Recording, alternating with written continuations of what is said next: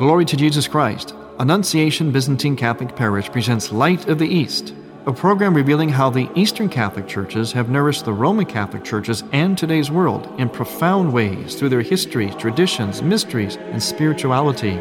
Hello, I am Father Thomas J. Loya, pastor of Annunciation of the Mother of God Byzantine Catholic Church in Homer Glen, Illinois. And this is the story of the Eastern churches, an inspiring story of faith, courage, intrigue, mystery, spirituality, dissension, and reconciliation. But most of all, this is an expression of a great experience of faith through our unique divine liturgy. Join with me now as we look toward the Light of the East. Light of the East is also supported by Eastern Christian Publications, where you can find the prayers of the Catholic Byzantine Daily Office at ecpubs.com. And by EasternChristianMedia.com, a broadband network for you to learn more about the Eastern Catholic Churches. That's EasternChristianMedia.com, who are also producers of EWTN's Living Right with Dr. Ray Guarendi.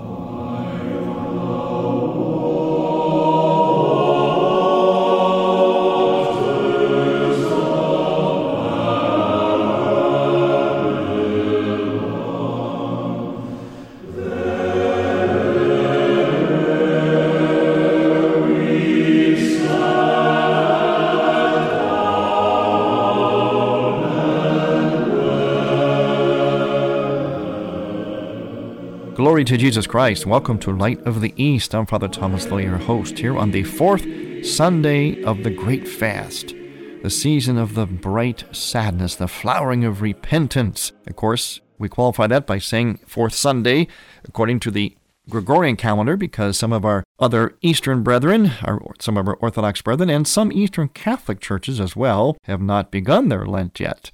It comes on the Julian calendar, which is quite a bit off of the Gregorian calendar, different this year. Sometimes it's a little closer, sometimes even the same time. But this year, there's a great difference between the two times for Easter and for Lent. But nevertheless, according to the Gregorian calendar, for our purposes today, we're in the fourth Sunday of Lent, especially in the Byzantine liturgical calendar. And this fourth Sunday and the week ahead of us, moving into the fifth Sunday, is a week that is rich with personalities. One of them is St. John Climacus. Another one is St. Andrew of Crete and also St. Mary of Egypt, and we'll be talking about them later on in our program today. It's a very rich week in the Byzantine Lenten calendar. Speaking of being Byzantine, as a Byzantine Catholic, and one of the reasons why we say Byzantine, a lot of people wonder about that, Byzantine refers to the Byzantine Empire, Christianity as it developed in the Byzantine Empire, which today is modern-day Turkey, with its center being no longer Byzantium or later on Constantinople, but modern-day Istanbul. So Istanbul, Turkey, is what once was Byzantium and later Constantinople. And because that's where our heritage comes from, my particular heritage, we're always very interested in what's happening there, and especially with our Greek Orthodox brethren. We are also very interested in our program here, Light of the East, in bringing to you an awareness that you won't get anywhere else as to the plight, the situation, the conditions of the Eastern churches, both Catholic and Orthodox around the world. In other words, the Eastern Catholic churches and Eastern Orthodox churches are so often at the very epicenter of some huge global events today, and you'll get that on regular news, but you will get it here on Light of the East, so it's good that you're listening and tuning in. And as always, invite others to as well. But speaking of our Greek Orthodox brethren, I want to bring you a little bit of news about their plight. In fact, I came across an article about that. I think it's appropriate even for Lent, because Lent we're talking about suffering, we're talking about repentance, we're talking about being in exile, being the prodigal son. This article is called The Orthodox Church Fights for Freedom.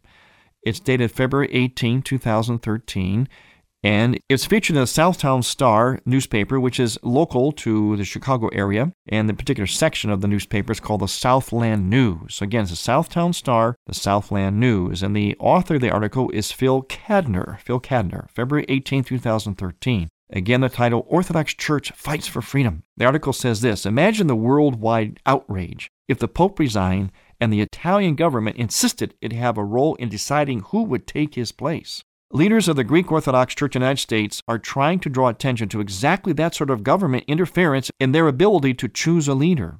At a news conference Sunday at St. Nicholas Greek Orthodox Church in Oak Lawn, kicking off a statewide campaign, Bishop Demetrius, Chancellor of the Greek Orthodox Metropolis of Chicago, called on the Illinois legislature to adopt a resolution supporting religious freedom for his order. Now, Mr. Cadner uses the word order here, but actually that's not quite the correct word because the Greek Orthodox Church is not an order, it's a church. Okay, I'll continue. All of us in this country are free to worship as we please, Demetrius said. Not so in Istanbul.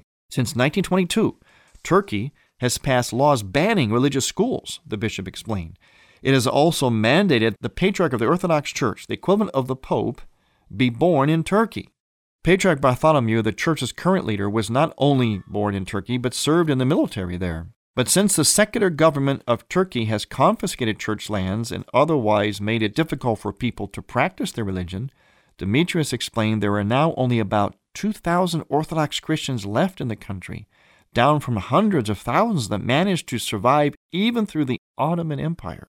In essence, if the Turkish law is not changed, there may come a time when the Orthodox Church, as old as the Roman Catholic Church, will find itself unable to elect a patriarch in a land where it was founded by St. Andrew about 2,000 years ago. 42 states in this country have passed resolutions urging Turkey to grant the Greek Orthodox Church more freedom. There are an estimated 6 million Orthodox Christians in the U.S., more than 1 million in Illinois, which has the third largest population in the nation behind only California and New York. There are about 250,000 members of the Orthodox faith in the Chicago metropolitan area, and 350 families are members of St. Nicholas Parish. Joining Demetrius at the news conference in St. Nicholas were Oaklawn Mayor David Heilman and Father Michael Konstantinidis of St. Nicholas, and State Senator Bill Bradley, and State Senator Bill Brady, chief sponsor of Senate Resolution 70. In 2007, the Illinois House passed a similar resolution, but it failed to make it out of Senate committee for reasons that remain murky. The Turkish government not only has veto power on the Patriarch of the Orthodox Church, but also can control those who vote for him, the hierarchs, by mandating they too be Turkish citizens. Since the Turkish government does not allow religious schools of any sort, Jewish, Muslim, or Catholic, it also does not allow seminaries. Therefore, any Turkish resident who desires to become a priest must go to school outside of the country, further limiting the ability of Turkey to generate its own candidates for patriarch. Demetrius said the Turkish government in recent years has loosened its grip somewhat, allowing about 15 leaders in the church throughout the world to apply for Turkish citizenship, thereby qualifying them as potential candidates to become head of the church. It has also returned about 380 acres of land it had confiscated for the church surrounding an orphanage. But the government still refuses to recognize the ecumenical or world religious leader status of the patriarch. The ecumenical patriarchy itself, the equivalent of the Vatican, has no legal identity. Therefore, it can't even own its own churches. Over the past 80 years, the Turkish government has confiscated numerous properties, including monasteries, church buildings, an orphanage, private homes, and schools and land. Left unchecked, the remaining Greek Orthodox community of Constantinople, present-day Istanbul, the cultural heirs of the Byzantine Empire, will be threatened and ultimately be no more, stated a news release issued by Greek Orthodox Metropolis of Chicago. While passing a state resolution supporting religious freedom in Turkey would be the right thing to do, I wonder what impact it would actually have. Certainly, the U.S. government could apply greater pressure, but Turkey is a critical ally of the U.S., given its geographic location and borders with Syria, Iraq, and Iran. It has often aided Iran financially, however, breaking a UN-imposed embargo aimed at deterring that nation's development of nuclear weapons. Demetrius noted that while the government has imposed religious restrictions that make life difficult for Orthodox Catholics, it has not imprisoned them or engaged in physical intimidation. I want to correct that word again by our author Phil Cadner. It wouldn't be Orthodox Catholics, it would just be Orthodox Christians. Okay, I'll continue. Given our own country's history of religious tolerance, however, it ought to be a slam dunk for state political leaders to denounce restrictions imposed on the church by Turkey. There are currently only 8 state senators who have agreed to support the resolution, according to church officials, including Bill Cunningham. At least 30 votes are needed to pass the resolution. A citizens committee composed of members of the Greek Orthodox Church has been organized to increase awareness and lobby state legislatures in support of the resolution urging religious freedom. The feel among church leaders in Illinois is the lack of such a group resulted in lawmakers failing to focus on its importance 6 years ago. I suppose it's possible, but the resolution did pass out of the House, and nothing in Illinois happens without a reason. I have heard of no opposition or objections, Brady said Sunday. If the resolution doesn't make it out of committee this year, I would at least like to hear someone explain why. Again, this is an article from the Southtown Star newspaper, a section called Southland News. Author is Phil Cadner, and it was dated February 18, 2013. Mr. Cadner's email is pcadner@southtownstar.com if you wish to write to him. Cadner, Cadner is spelled with a K, K-A-D-N-E-R, pcadner@southtownstar.com. And again, his name is Phil Cadner. And again, The Orthodox Church Fights for Freedom is the title of the article. Just helping to keep you aware of the situation of the Eastern churches, whether Orthodox or Catholic. It seems like in this day and age, we find ourselves, the Eastern lung of the church, always at the epicenter of some of the most significant global issues of our day. And one of those, of course, is religious persecution. I'm Father Thomas Loya on Light of the East.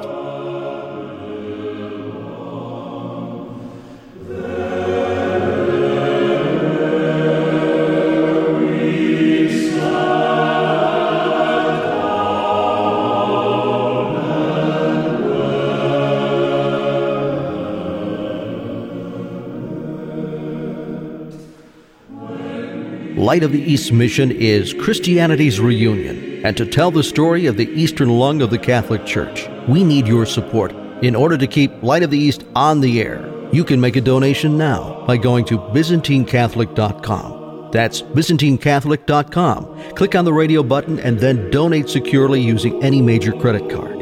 With your help, we can keep Light of the East's illumination bright. And like Annunciation Byzantine Catholic Parish on Facebook. Saving Jews from the Holocaust in a wheelchair. And now, a Sheptytsky Institute Minute with Father Peter Galadza. Archbishop Andrei Sheptytsky was born in 1865 in western Ukraine. He was an aristocrat who gave up his wealth to become a monk. He then led the Greco-Catholic Church in Ukraine through 2 world wars. Exiled to Russia for 3 years during World War I, Sheptytsky never again enjoyed good health. From 1929 until his death in 1944, he worked from a wheelchair. From that wheelchair, Sheptytsky coordinated efforts to save hundreds of Jews during the Holocaust. Next time, we'll tell you more about the Archbishop, who at the height of the Holocaust wrote, "A lack of love is the source of every hardship and misery. Love is the very substance of all of God's revelation." To learn about degree programs in Eastern Christian Studies, visit sheptytskyinstitute.ca. That's SHEPTYTSKY institute.ca. You're listening to Father Thomas Loya on Light of the East. People often ask me, what is the difference between an Eastern Catholic and a Latin Rite Catholic? Hello, I'm Father Thomas J. Loya with an Eastern Christian Moment. The difference between Eastern Catholicism and Roman or Western Catholicism is not a difference in belief, nor is it just a matter of different customs and traditions. Rather, it is a difference of theological emphasis, of seeing the same thing but from different vantage points, according to the respective genius of both lungs of the Church. For instance, in Western spirituality, there is an emphasis of man striving towards God and how the accomplishments of man point to the greatness of God. This emphasis became expressed in the tall verticality of Gothic church architecture and in works of famous artists and composers. In the East, the starting point is God's transcendence, which becomes immanent and incarnate. This emphasis became expressed in the domes, arches, and iconography of the Eastern churches. East and West may differ in emphasis, but they both arrive at the same place of the one true God. To find out more about the Eastern lung of the Church, go to easternchristianmedia.com.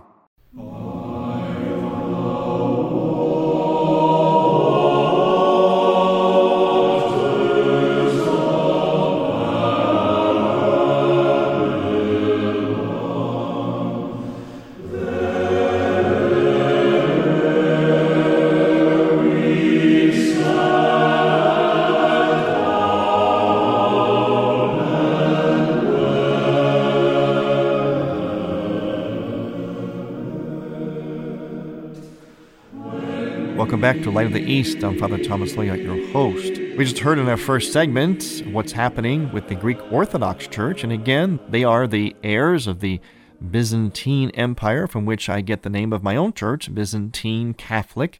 And again, that means that it is Christianity that was developed and practiced going all the way back to the 4th century in the area that was at that time called Byzantium, and later on Constantinople, modern-day Turkey in Istanbul. And what happened was missionaries that were part of that church, the Byzantine church at the time, eventually were sent into the Slavic lands, into Europe and Russia, that area, in Eastern Europe, Central Europe. And that's why my particular church, which comes from Central Europe, is called a Byzantine Catholic Church. In particular, the Ruthenian Byzantine Catholic Church. Ruthenian refers to, it's actually the English word, anglicized word for the word Rusin, the people of Rus, who were the people centuries and centuries ago who populated the Carpathian Mountain area, which is the exact epicenter of Europe. It's the meeting point of the eastern part of Europe and the western part of Europe. It's now known today as Slovakia, Hungary, Ukraine. That particular area right in there, the Tatra Mountains and Lower Tatras, which are the Carpathian Mountains. That area was evangelized in the 9th century by Byzantine missionaries. Now, remember, too, that the way we get Byzantine Catholic and Orthodox is by the fact of a schism. The eastern lung of the church was so intact, basically, until the 11th century, when the schism happened between the Roman Catholic Church and the Eastern Orthodox. Well, they became known as Eastern Orthodox churches after the schism. And then about several centuries later, during the 15th and 16th centuries, the parts of the Orthodox Church began to reunite with the Roman Catholic Church, and that's how you have the Eastern Catholic churches. So, yes, my particular heritage, the Byzantine Catholic Church, has its spiritual heritage in the Orthodox churches, but currently, of course, are in union, full communion with the Pope of Rome. That's why we're called Byzantine Catholic. And on our liturgical calendar this day in the Byzantine Catholic Church, we have a very rich day, as I mentioned at the beginning of the program, and that is because we have several personalities that are great personalities in church history, especially the Eastern church history.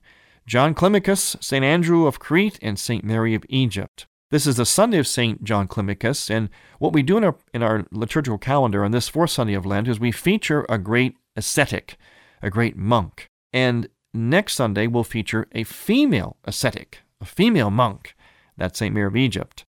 And we do so because we put before our eyes these models of asceticism to help us in the rigors of our own Lenten practice, which, of course, is based upon ascetical disciplines, which we take very, very seriously. In fact, so seriously, we're going to do something very serious this week with St. Andrew, called the St. Andrew of Crete, but we'll get to that in a moment. A little bit about St. John Climacus. He was an abbot of Sinai in the 6th to 7th centuries, and he was assigned a special Sunday in Lent because of the virtue of his writings and his own life. He forms a pattern of the true Christian ascetic. He wrote a book called The Ladder of Paradise, or Ladder of Divine Ascent. It's one of the spiritual texts appointed to be read during the period of Lent in the Byzantine Church. His memorial, like that of St. Theodore, has been transferred to the movable from the fixed calendar, where he is remembered on the 30th of March. Now, St. John's book, The Ladder of Divine Ascent, is basically a kind of an anatomy of asceticism, but how we move from one level to the next in the spiritual life through asceticism and through prayer.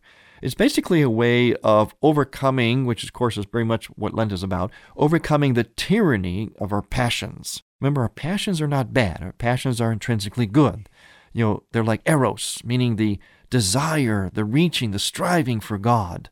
That is a good thing. But because of original sin, that striving, of course, has a downside to it, a dark side to it, which we call concupiscence, or the way that our passions can get out of control or control us. They have a fallen side to them. So it is through ascetical discipline, prayer, and fasting, and those kinds of rigors, a life that is very austere. And we do a lot of that during Lent, but people like John Climacus did it as a whole life.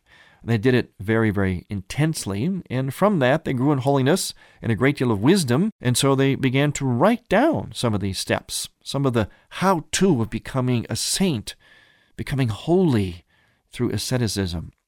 Now, during this week also, speaking of asceticism, we do something very, very ascetical. Something we did during the first week of Lent, which was spread out during the first several days of the first week of Lent in the Byzantine calendar, and that is the great canon of St. Andrew of Crete. Now, the neat thing about this, it's a real gem of Byzantine liturgical prayer.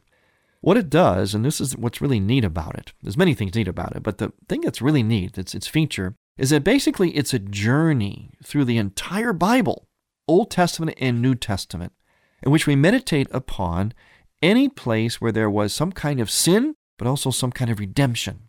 And what's interesting about it is kind of almost like a refresher course in the Bible, because you come across some of these names and references and you think to yourself, oh boy, I don't remember that. Was that in the Bible? Maybe I should brush up on the Bible again, because it sometimes will cite names that we might think to be obscure. There's sort of stories that maybe are not that well known. There's stories like Moses and Noah, and some of the prophets and Elijah. Some of their stories are much more well known. But there's also smaller, shorter stories that are very significant in the Bible. And the neat thing about the St. Andrew of Crete prayer is that it kind of immerses us in there, kind of walks us through the Bible and kind of reintroduces us even to these little stop-off points along the way. So these are done by verses that are chanted to a very beautiful hymn, a very beautiful melody. And after each verse, we say, "Have mercy on me, O God, have mercy on me." And then we do what is called a full prostration. I'll give you some examples of some of these verses that take us through the Bible. "I have followed the example, Savior, of those who lived in wantonness in the days of Noah, and like them I am condemned to drown in the flood." Okay, that comes from Genesis chapter 6. Here's a few others. "O my soul, depart from sin, from the land of Haran, and come to the land that Abraham inherited, which flows with incorruption and eternal life." And that, of course, is from Genesis chapter 11. "Once Joseph was cast into a pit, O Lord and Master, as a figure of your burial and resurrection. But what offering such as this shall I ever make to you?" That, of course, comes from Genesis chapter 37. There's another one from Joseph. "O miserable and wicked soul, imitate the righteous and pure mind of Joseph, and do not live in wantonness, sinfully indulging your disordered desires. Aaron offered to God fire that was blameless and undefiled, but Hophni and Phinehas brought to him, as you have done, my soul, strange fire and a polluted life." Then what happens is, as we move through the Old Testament, I can go on and on, there's many references, we eventually move into the New Testament with verses like this. "Thou art a deep well, O Master, make springs gush forth for me from your pure veins. Like the woman of Samaria, I may drink and thirst no more, for from you flow the streams of life." That is from John chapter 4. "O Master and Lord, may my tears be unto me a Siloam, that I may also wash clean the eyes of my soul, and with my mind behold you, the pre-eternal light." John chapter 9. And it goes on and on like this with these very short but very poignant verses. And then during the St. Andrew of Crete, we pause and we read the story, and this is our third personality today, the third giant of the spiritual life, St. Mary of Egypt. Now, she'll be commemorated next Sunday. She has her own Sunday, because we have a male and we have a female ascetic that we put before our eyes. How's that for being kind of up-to-date and politically correct? We've been doing that for centuries in the Byzantine Church. It's fair, right? We present the man, and we also present the woman, St. Mary of Egypt. Now, she has an interesting story that we read, and we read it in two parts during the service of St. Andrew of Crete. And by the way, if you're in the area, or if you want to come into the area, I invite you to come to the St. Andrew of Crete. That's Thursday evening, March 14th. That's right, Thursday evening, March 14th at 7 o'clock at Annunciation Byzantine Catholic Parish in Homer Glen, Illinois. You can find out more about it, actually, by going to our website, ByzantineCatholic.com. That's ByzantineCatholic.com. It'll go about 3.5 or 4 hours. Now, you don't have to stay for the whole thing, but stay for whatever part you would like. Because remember, it's like a journey. You can go the whole route if you want, or just do part of it, and then go to bed, or whatever. But you're welcome to come. I highly urge you to come. It's one of the gems of Eastern spirituality. Certainly a gem of the time of the Great Fast, the time of the bright sadness of Lent. I'm Father Thomas Loya on Light of the East.